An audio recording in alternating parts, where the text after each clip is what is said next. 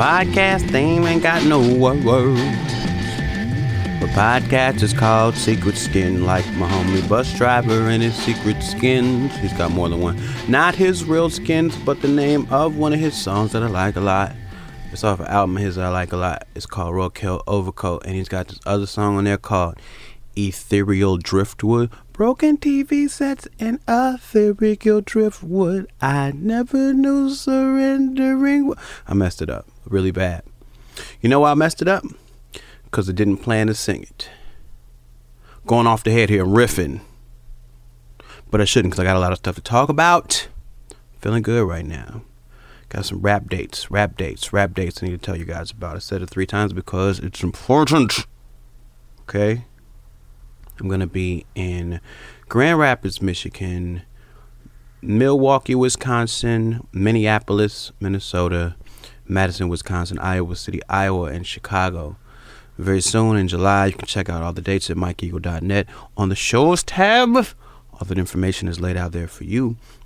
And this week, there's a vinyl edition of a special episode that will be released to the public. Pre-orders are up already, and a lot of them have been claimed. If you want one, please go to mellowmusicgroup.com and give them money to reserve your copy. There's a limited edition run. They're red discs, and they're beautiful, and they're pretty. And we got some other stuff to announce pretty soon too that I'm also excited about. I might be more excited about these other things because I have to keep my excitement in my body. I am 3 or 4 months pregnant with excitement. But forget about me. I got somebody here to tell you a secret. Hey, can you keep a secret? Good. So can I. Just joshing. Most of my problems are better than a sharp poke in the eye. Did you ever go to the Mooter Museum, where they keep a file of things so folks won't choke and die? Here's one more secret. If you social network for over an hour a day, that makes you an intern. Fellow, you best build your own platform before your skin turns yellow. A platform is worth 1,000 pictures, and a clear word is worth 1,000 big words. But just between you and me, Mike's mic reeks of gin. Mine has hints of lavender, as I kick off the first secret segment for Secret Skin. Now, see, that last part was supposed to be a secret between me and him. He's got no business telling you what my microphone smells like. And it's not gin, sir. It is Asahi beer. And I shouldn't say it like that because that's kind of rude. Anyway, who is that? Not going to tell you. That's a secret. Maybe if you figure it out, maybe if you send a guess to omebooking@gmail.com if you're correct. If you're like the first maybe 3 people who think they know who that was, I will reward you with something tangible that I will send to your mailing address, assuming that you do not live outside of the United States, because that, my dear friend, would cost too much for as a reward for some quiz game which I am making up as we go along.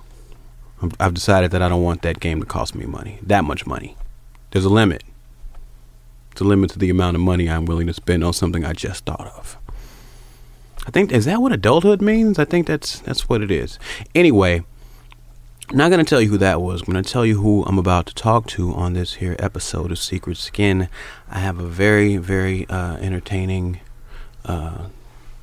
interview with my good friend MC Frontalot. We recorded it at his place in Brooklyn. Interesting to me because what I learned in the middle of this interview is that I am sort of a marker for MC Frontalot. I don't know if you're familiar with that term. It's a wrestling term. Basically, a mark is someone who believes that all of the characters in wrestling and, you know, the outcomes and all of that are real. Basically, you believe it's real. But if you mark for someone, that means that you take their character seriously, and there's complete suspension of disbelief. And I primarily know MC Frontalot by being a fan of his for a very long time. I discovered his music. It had to be 2003. I don't even remember how. Maybe this is a case where I think another one of my students in the dorm that I was an RA for showed me his stuff, and I thought it was really amazing.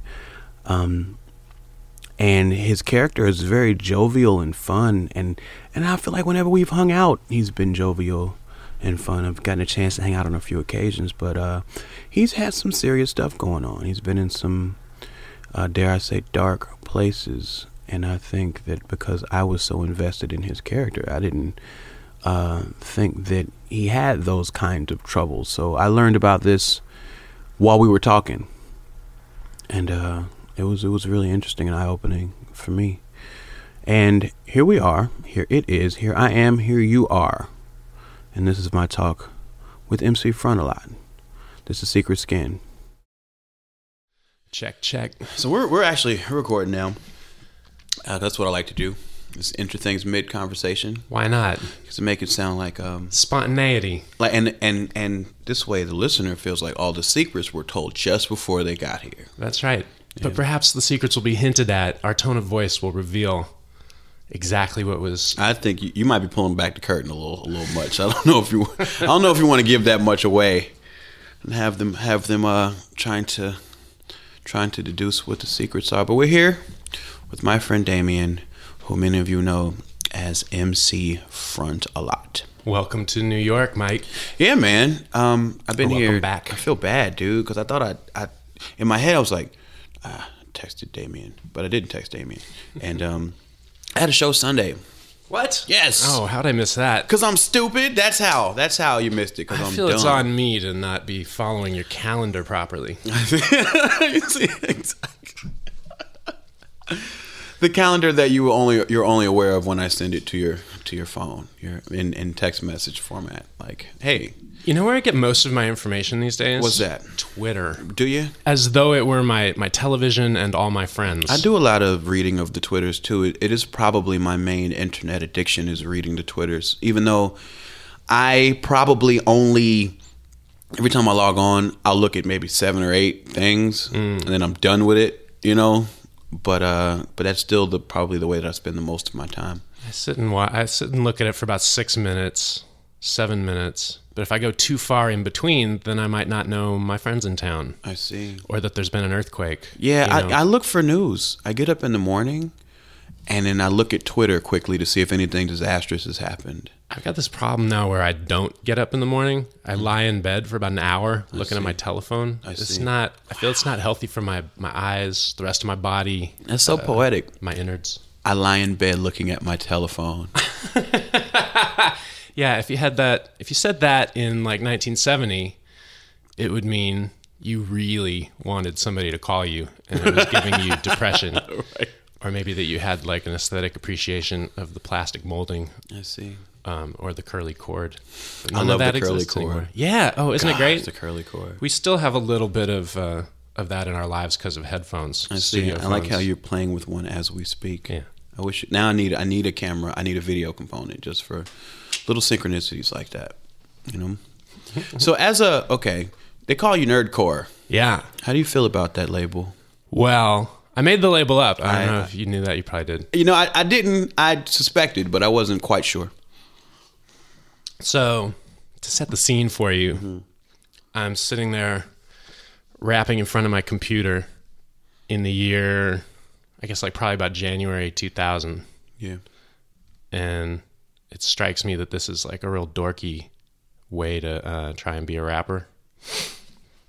So I write I'm like, oh, it's so nerdy. It's like nerdcore. Like one could, invert the inherent shame of the nerd identity and pretend to attack it with bravado and self-congratulation, as though that were a thing that any nerd would ever do, which it at the time did not seem to me like it was. So it was just kind of like a slightly comedic affectation that I thought I could write a song around.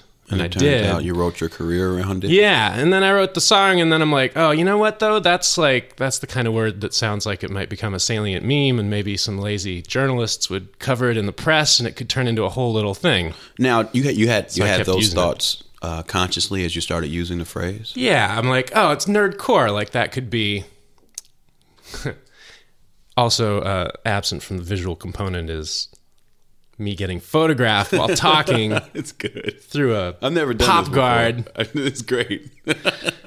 On a microphone. You're very photogenic. Compelling visual. Anyway, so I'm sitting there rapping into the thing, and it sort of was just meant as a slightly self-deprecating little stab at my own enterprise, which was only a hobby at the time, you know. Like I didn't. What were you doing? What was your main thing? Web design. Okay. And I was freelancing, so I didn't have a job. I could kind of ignore my clients at any given moment and make a song. But I was more interested in home recording than in trying to convince people that I would be good at rapping or that people should pay attention to me rapping. That all seemed very foreign. Had you rapped a lot before you started recording? I mean, always for fun, and I'd done other kind of music also for fun, but all of my friends were the talented music people. What other kind of music did you do? I mean, I play campfire proficiency guitar, you know. I'd been in jazz choir in high school. I was doing sort of various pretend bands for Song Fight at the time. Right. So sort of a gothy rock band and an obscene folk band kind of thing. But they were all just project by project, week by week. You'd have to make a song, so you'd sit down with your available materials. And the home recording was what I was excited about. Right. Because computers had recently gotten fast and pro gauge sound cards had gotten cheap. What year was this? We're talking about late 90s. Okay. So 98, 99, 2000. And I'd been on 4-tracks before that, you know, ever since high school. Right. And through college.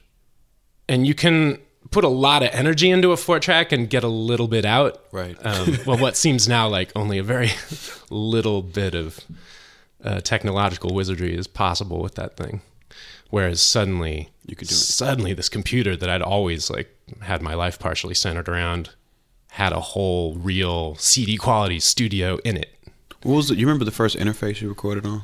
Oh man.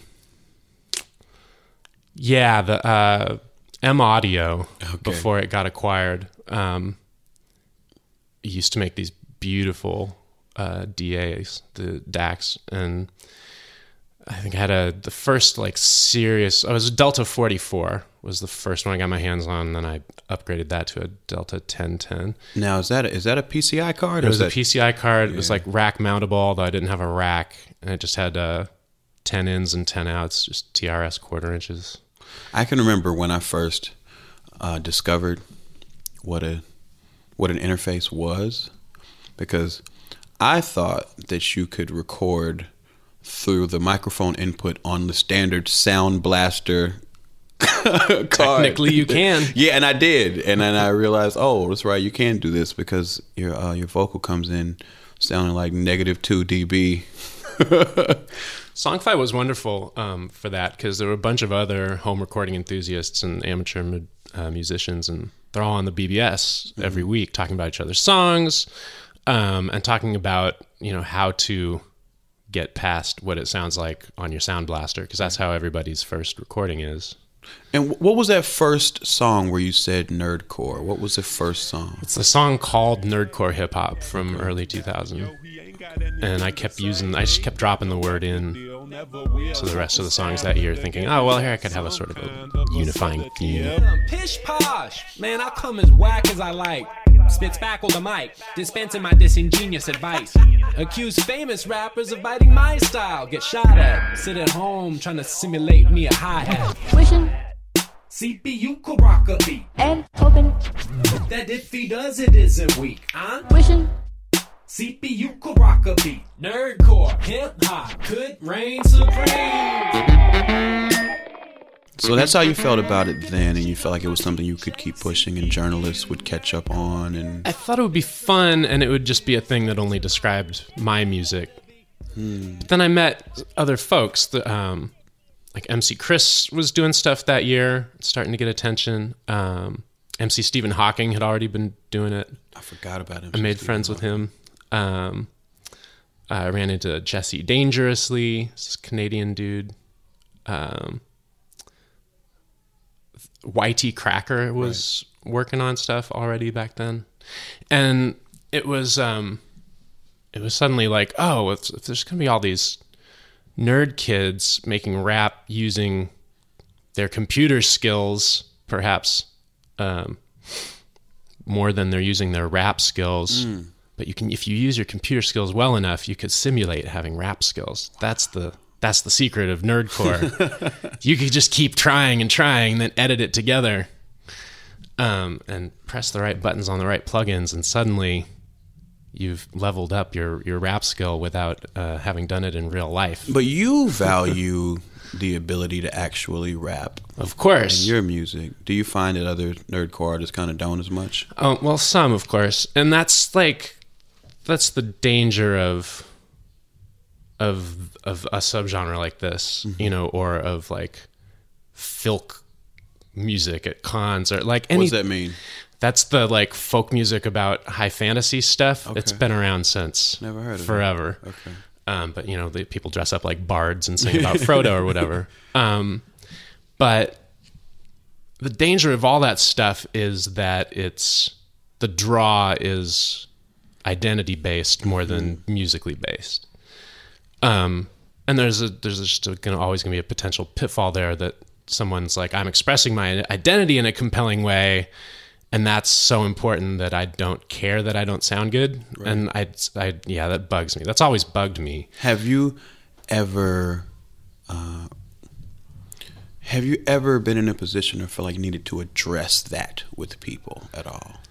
Well, I find that most people, if you actually talk to them about what they're doing, they are pretty keen to get better at it. Okay. Almost everybody's self-critical and wants to do the best job they can.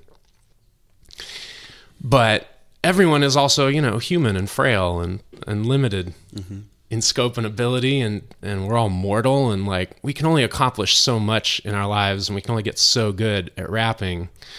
And that's the sort of warm place in my heart for the computer, because I can do it as well as I possibly can, and I can accelerate my rate of improvement as much as I possibly can. But when all those stats are maxed, I've still got another like 10 to 5,000% better that I can make myself sound using the technical skills. And that makes me happy, because, all art is fiction, and I'm trying to craft something. I'm not trying to reveal anything except in a sort of a literary way. I'm trying to conceal like errors and failures, and craft something that is pleasing as a piece. Now, given your relationship with technology, how do you feel about our addiction to our telephones? Does that? Well, yeah. How would you define your relationship to that kind of technology? It's hard. There's a lot of things in life that take the pain away. Like a good movie you can get lost in, a good book you can get lost in. Those things we kind of privilege in our minds as being like worthwhile art. It's like, okay, this cost me 2 hours of my life, but it was so deep and meaningful, and it's part of the culture, and I'm really glad I watched that movie and didn't think about being depressed for 2 hours. But you sit there and watch 13 hours of Daredevil on Netflix, and you're like, well, that was kind of garbage. Did you watch the whole thing already? I sure did. I'm on like episode 3. It's fine. It's pretty good, except for all the torture parts. But like, you sit there and you're like, okay, what was the value of that? Like, that took 13 hours of pain away. Or I sat and played Civ all night. That took like 8 hours of pain away. And the phone is just doing that too. You're like, it informs you, it enriches your life. But that's like 30% of its value, and 70% of its value is it siphons depression out of your brain and body so that you don't kill yourself. Part of the and the whole internet is like that. But it's funny that part of the reason to me why I can barely look at Facebook at all, and why I can, Twitter, like I said, is my biggest phone addiction, but I can't really look past 10 or 11 things usually.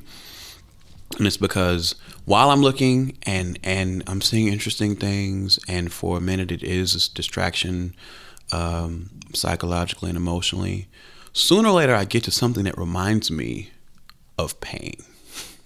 Sure. And like, I don't use Facebook. I look at my page to make sure people aren't being like garbage humans in the comments that need to get deleted. And or somebody needs to know when a show starts or something. Like I do like, you maintain it. I do basic like minimum due diligence on my Facebook page, but the regular Facebook, even though it's only like people I care about in the real world, like it is so depressing. It is. There's so many just garbage humans on Facebook, and if they're a friend of a friend, they might just end up on your goddamn feed, like commenting on something. And I just, Facebook I find hugely depressing. It's really bad. Net negative. Nerd rap infest your internet. You left a trap, but it's empty. MC Frontalot took a gate, but the bait wasn't tempting. Ending up uncaged and at large to talk smack at you through the networking appliance that's in charge of every drip of your attention. Yo, when mine goes out, I've got to log in just to mention my disappointment at the interruption of convenience. I mean, just a lot left, but none up in between. This couple of minutes here, the couple of minutes later, it's an outrage at the price I pay. These dictators of my leisure rule with an iron fist. Has anybody ever been so put upon as this? Your GPS run out of battery. First world problem. Got to wake up Saturday. First world problem. What is the source of your depression? You keep bringing up depression. I've been so bummed out this year. Sorry, I don't mean to bring the room down. No, we're here to bring the room down. That's what we're here to do. Yeah, I've been like super bummed out this year. The world doesn't seem to be falling apart at really any quicker rate than ever before. But somehow it seems a little more visible the last couple of years. So not your personal world, but the world at large. Now, the real reason I'm depressed is my personal world, but that's not interesting. I'm trying to think of... No, it really is, though. All right, well, really, you want to know the story? I do. If you don't want to tell it, that's fine. I'll tell. I need to be vague, but it's like... About like 6 months ago, I fell in love, like just way head over heels. Yeah. For the first time in a decade. Mm-hmm. And I've just been looking and wishing something like that would happen. Mm-hmm. And it really did. Finally really did. And it was this very nice lady, and she felt the same way, and it was very exciting. But she decided to get married to her fiance instead of leaving him for me. People do get married to their fiancés. Yeah, it's almost a given. Not always, but... So anyway, yeah, I've been like very sad and missing her a lot. But that's all there is to it. It's just normal sadness. See, I don't even know if it's like the clinical depression that people battle so much, or just like a valid reason to be sad for a few months. Well, did you experience much depression before that? I guess I've had my bouts. But boy, it's been nothing like this. Not that I can remember. I'll get like bummed out and, not want to go out for drinks and see people and not feel like I can handle it. Right. Or I'll like hide out and smoke pot and play Civ 5 for a week or something. Yeah. I'm not absolutely convinced that it's totally unhealthy to do that for a week every once in a while. I would agree. I think it's completely healthy. All these things I do are distractions and avoidance and like putting off dealing. I don't know why I speak of it with such little shame. Like when I think about myself doing it while I'm doing it, I feel ashamed. I'm like, oh, like I'm wasting my life. I could get my shit together and be happier. But I mean, it's hard to imagine what it would mean for you to get your shit together, quote unquote, because you're already a very productive person. In fits and bursts, I'll spend like 6 months doing 16-hour days, and like knock out a record and a tour, and then I'll just be a piece of shit for 6 months. I'll just sit there. It's possible that is necessary, and there's no other way that I could succeed in making things. I certainly don't think you could do that 12 months a year. No, I know I couldn't go full speed, but what if I like worked super hard half of every day? I feel like that would be less totally debilitating by the end of the work cycle, and less like boring and self-hatred inducing during the off times. So you have days where you absolutely literally do nothing. Yeah. Really? You know what? Today I got up at noon. You texted me about this video shoot tonight. It's like, all right, I'm not gonna like sit and watch Xfinity and smoke pot and play this video game on my telephone all at the same time. Well, you're done with Daredevil. You got to have something to do now. I've been so like city aroundy the last couple weeks that like I don't eat. Like I get up in the morning, I'm pretty psyched about my egg and cheese and turkey bacon. I hear you. And I get kind of hungry then around like 8 p.m., but I'm just like, fuck it. If I don't really stand up, I'm not going to exert that many. I'm not going to lose that many calories. Right. I don't need to eat that bad. Maybe I'll like go to bed, go to bed about 4 a.m. like usual, have a little fantasy about being a Dickensian street urchin who can't afford food. And that'll be the little rumble in my tummy. It'll take me to sleep like a friend. I do find depression absurd even when I'm suffering from it. I hope I'm not, making other people who struggle more strongly with clinical depression mad at me for being flip about it. But I don't know. You sound like you're taking it pretty serious to me. It doesn't sound like something that you want to continue to experience. I don't, but like if that were true, wouldn't I like address it or get treated or go to therapy or something? Like I don't do any of that shit. And you feel like that it would be some value in doing those things? I mean, it couldn't hurt. I'm not convinced it would help, but... Are you convinced that whatever you're going through is bad enough where you need help?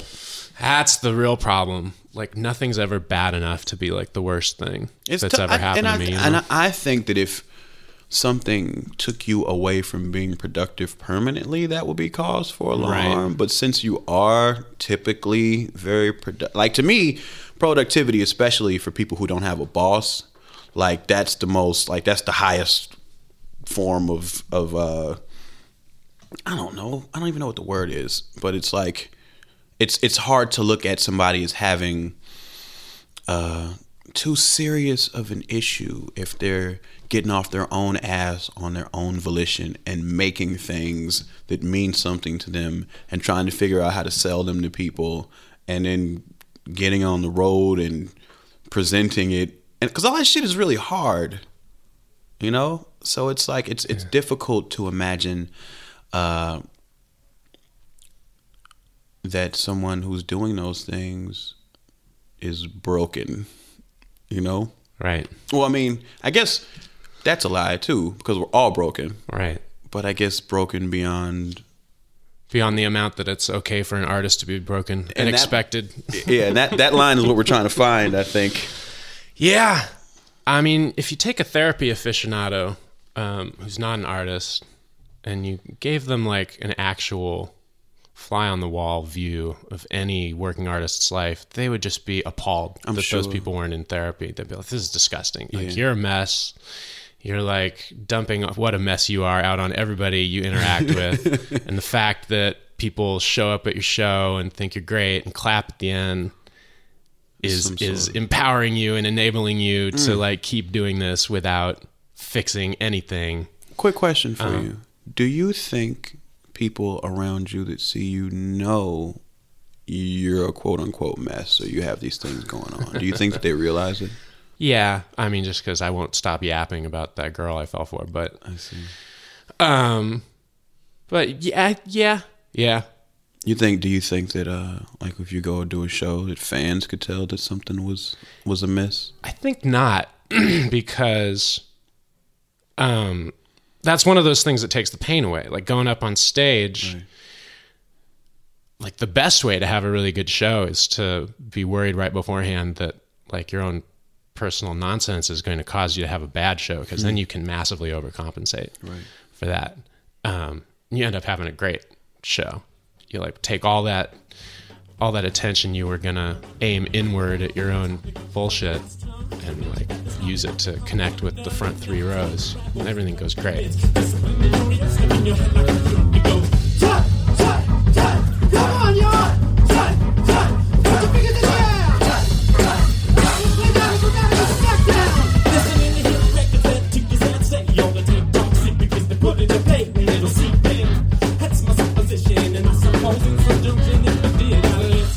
Here's a question. Do you feel like you put that in your music at all? Any of your emotional challenges? Right. Once in a while, and I will like heavily code it. No, why is that? It's funny. Like, I love earnest music sometimes. I love plain music. I mean, music that's lyrically upfront, right? Sometimes. But the thing that I've created in writing rap music for the last 15 years, it's all about kind of puzzles and encoding. And I feel like if I just sat down and said how I felt in a rap song, it would make so little sense as an MC Frontalot song. It would be this bizarre, it would just feel like I had tripped over something and landed my face first in a puddle. I see. And I prefer, and it's like I was saying before, it's about the crafting for me.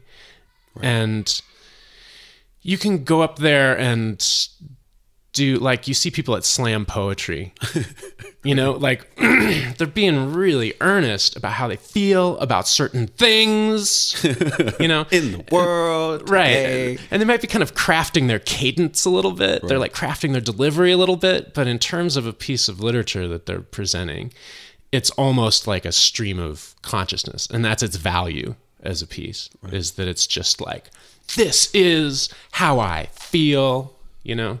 I mean, that's so the opposite of what I do. I understand, because I've said this to quite a few people, that I don't like music that's too emotionally available. It's somewhat off-putting to me because, well, and I guess that's mostly in the sense of if and this is me, it's going to sound super condescending, but it's my truth.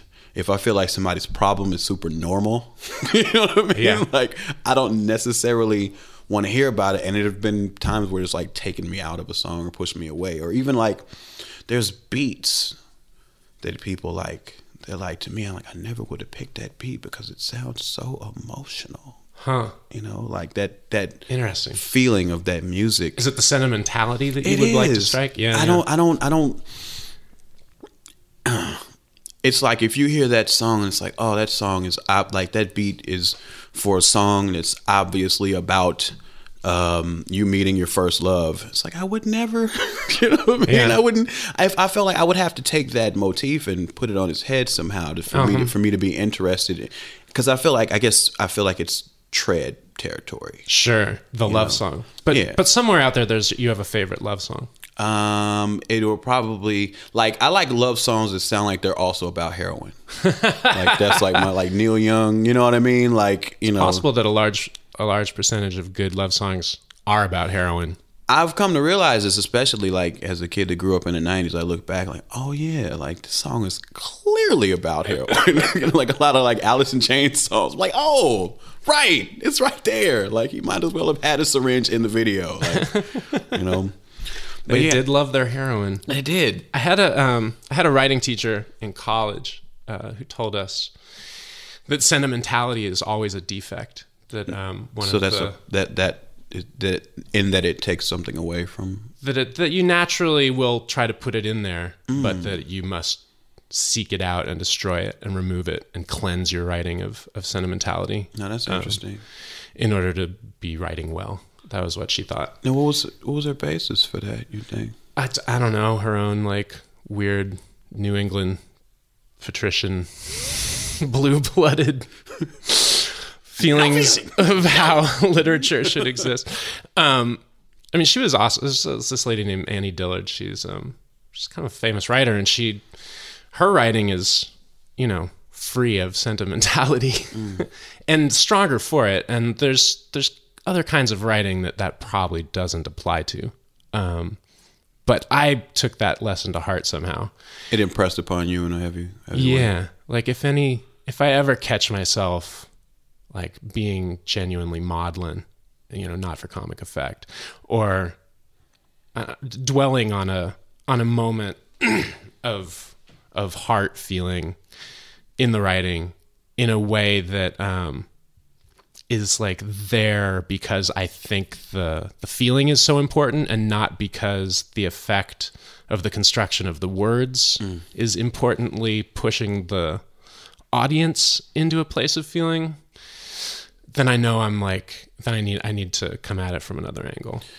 Is it a question of vulnerability?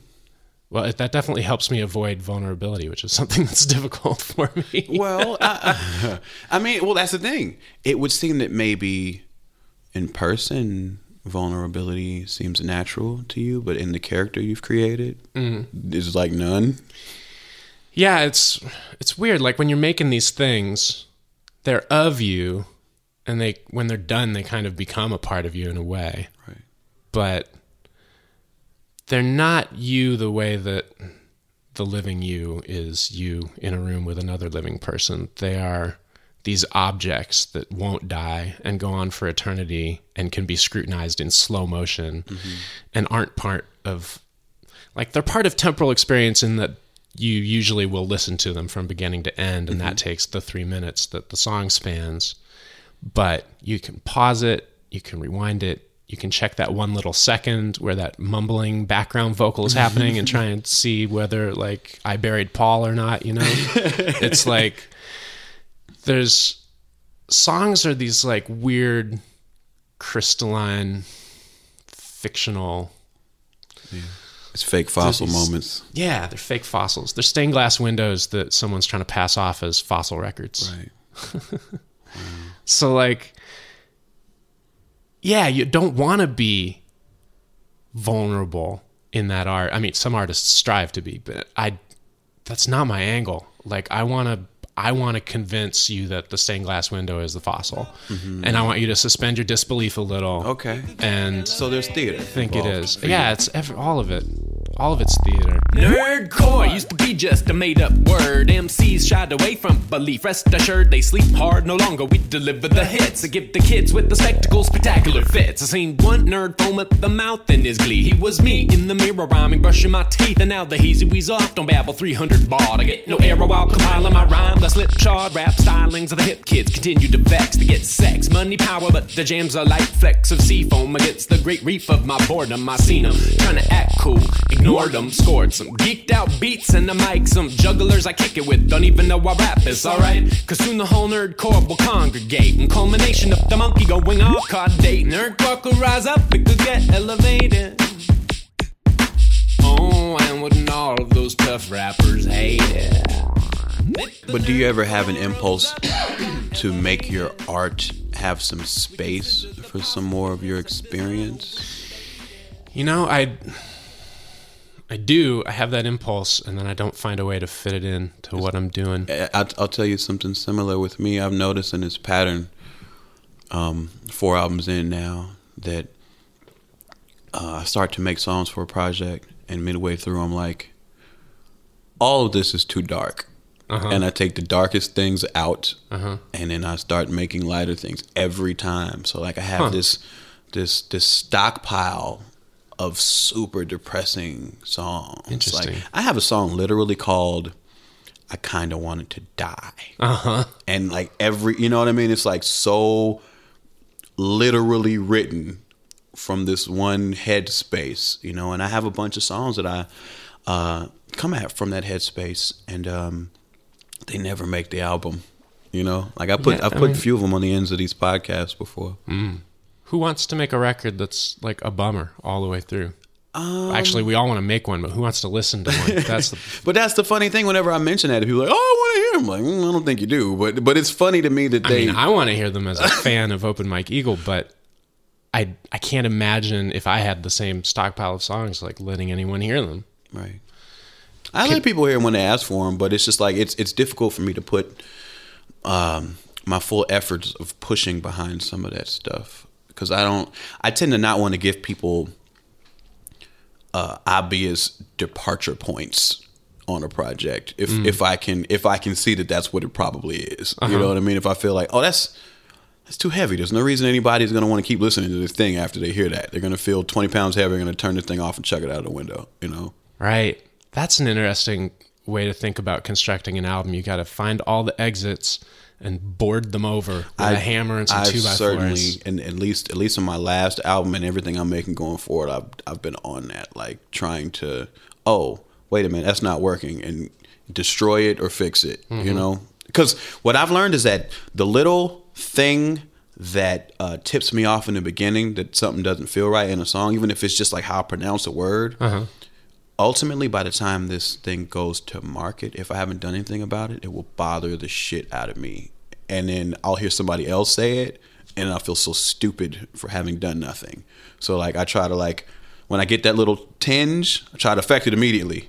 You know what I mean? So it doesn't become a monster later. Monster later. That's what to worry about. Ooh, could you press pause for a second? I promise it'll be worth it. All right. It absolutely was worth it. Worth it. Yeah. Do you want to tell people while we paused?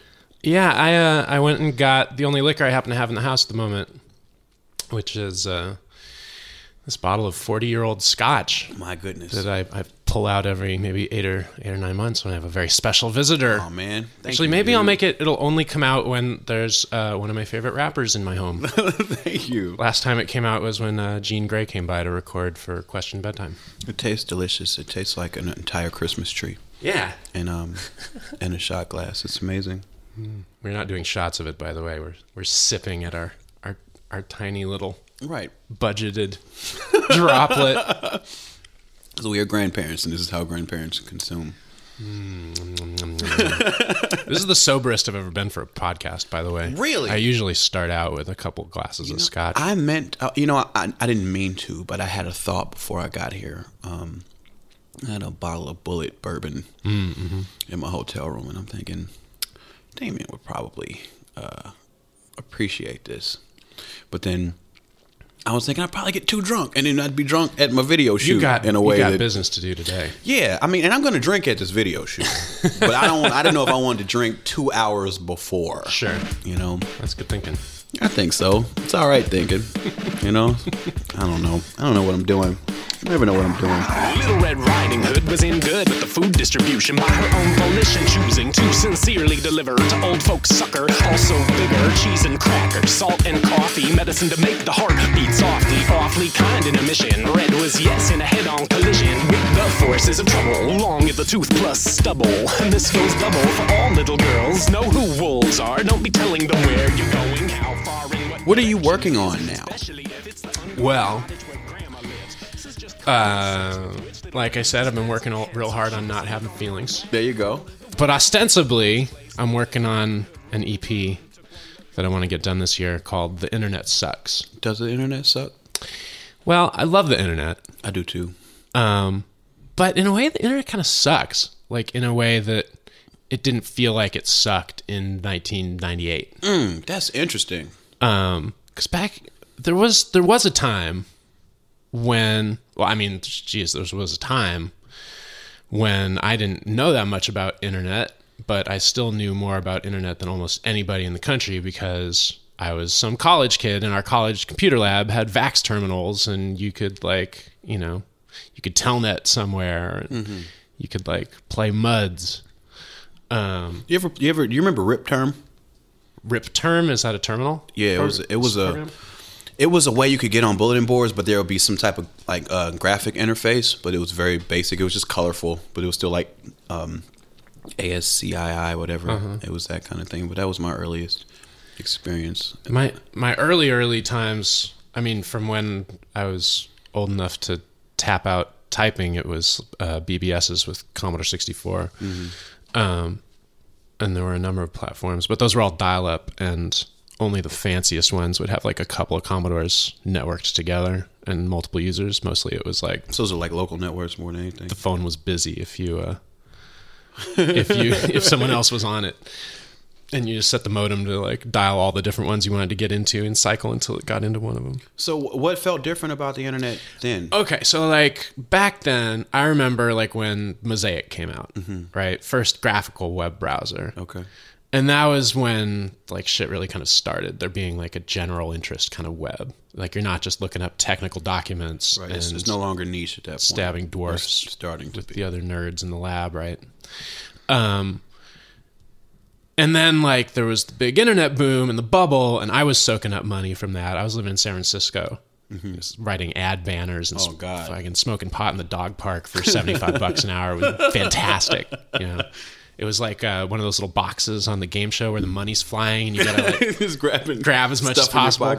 So it was like that. And we knew that sucked, that all these dumb companies with the douchey communications majors who'd moved to San Francisco to like be douches. We knew that sucked, but that didn't really make the internet suck. The internet was still amazing. All media that had ever been created was free. Like all, any information you could possibly imagine, you could look up. Like these notions were radical. They're very commonplace now. Right. And if you were like a sucker who didn't know anything about a computer, you could get on the internet, but it was over AOL. It was very easy That's to what like. I was doing. I was spending lots of times in those chat groups playing weird word games. Yeah. Sure. No, and if you're a kid, AOL had value. If you were a grandma, AOL had value. And if you were like out of college, AOL was for noobs. You didn't mess with AOL. You like went down to the office and sat on the T3 and checked out the pirate sites and got all the MP3 records. There you go. Yeah. Anyway, it's not like I did anything valuable with my life on the internet back then, but it was like a place of comfort and excitement where smart people were guaranteed to be everywhere. Because you had to be like pretty smart to get into the parts of the internet that were interesting. There was a bar of entry. There was a huge bar of entry. Okay. And I don't know that didn't like create any kind of utopia or anything. It's like, I don't know that all those people are people I would want to be in a society in general with, but whenever I wanted to get on the internet and do internet things, I was psyched that those were the only kind of people who were in those like MP3 trading channels on IRC and like whatnot.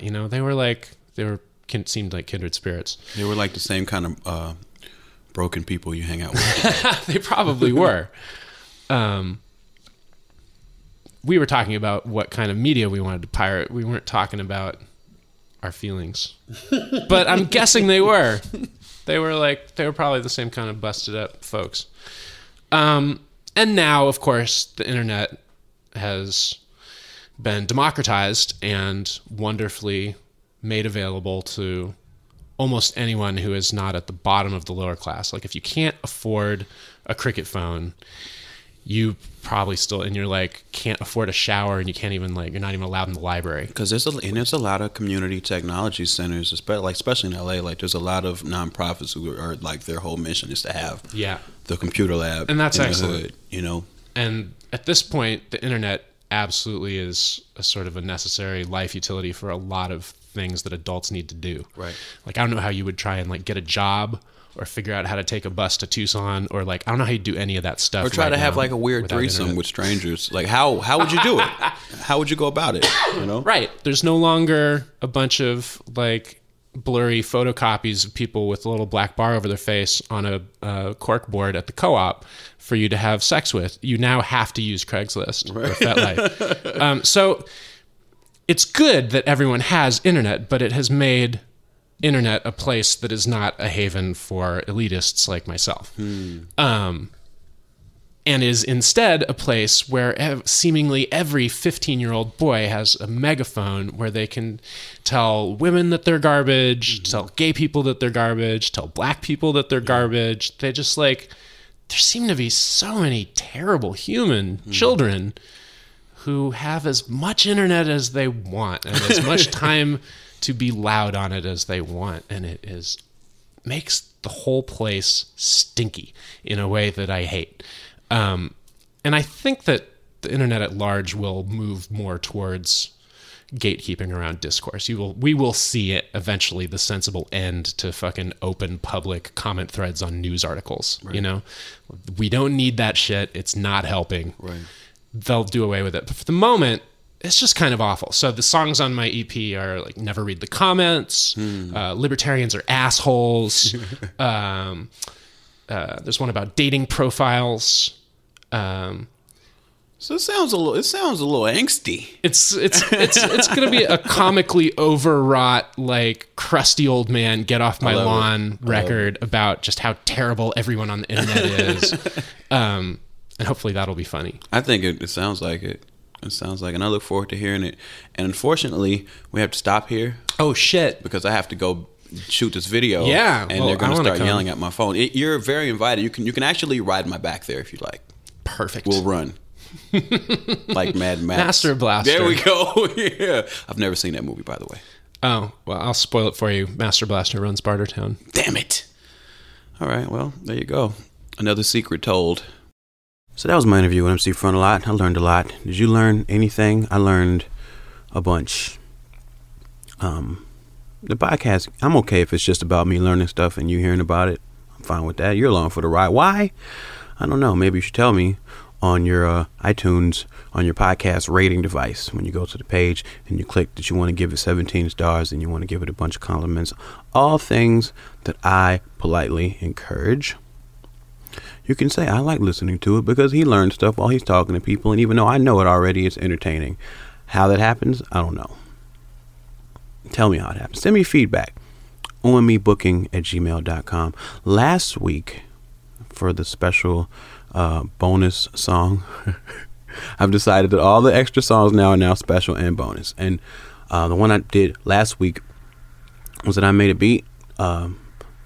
Admittedly strange beat, but I love it. It touches my soul. And I did a hook over it. Not a cook. I did a hook over it.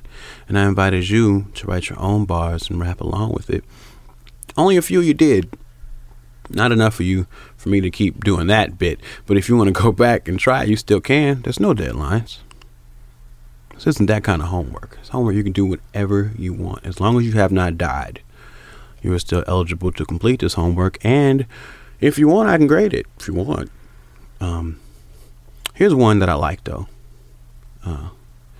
This guy's CMOS. I think his name is CMOS because in emails there's not a usual way where people tell you how to pronounce their name. Like, it doesn't come with, etymology and pronunciation guide, nothing. So it's just CMOS, and I've decided that means CMOS. And here's his rendition. The secret Scandinavian Principal Skinner rendition. He's your president now, by the way, of Glasses Dirty. Open mic Eagle with the secret Skinners, the Principal Skinners, the Scandinavians. You know who you are. We wear glasses. You know what I mean?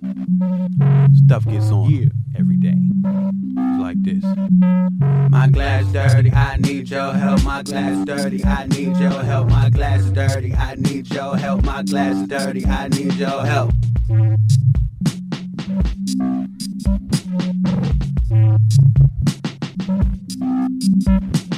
My glass dirty, I need your help. My glass dirty, I need your help. My glass dirty, I need your help. My glass dirty, I need your help. It's your part, kick your butt. Okay, sounds good.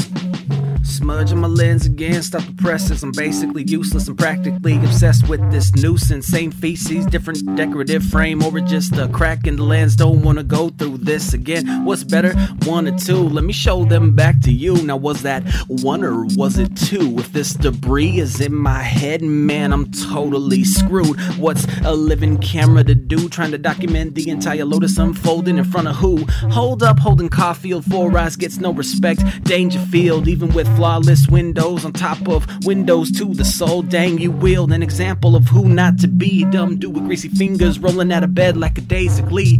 Painter with no sense of colors, your print shall leave. Did you just sweat the life out of limbs? Drew carry thick rims, catcher of dead bugs and anxiety melting away quietly. Man, toss up microfiber cloth, Satan. I got some people to see and horrible things to have done to me. Everything is better with clarity unless you're watching your girlfriend cheat. Universe, tell me all about it, but don't skip on the details. Trying to save it all to my internal hard drive. My free space is on inhale. My glass dirty, I need your help. My glass dirty, I need your help. My glass dirty, I need your help. My glass dirty, I need your help.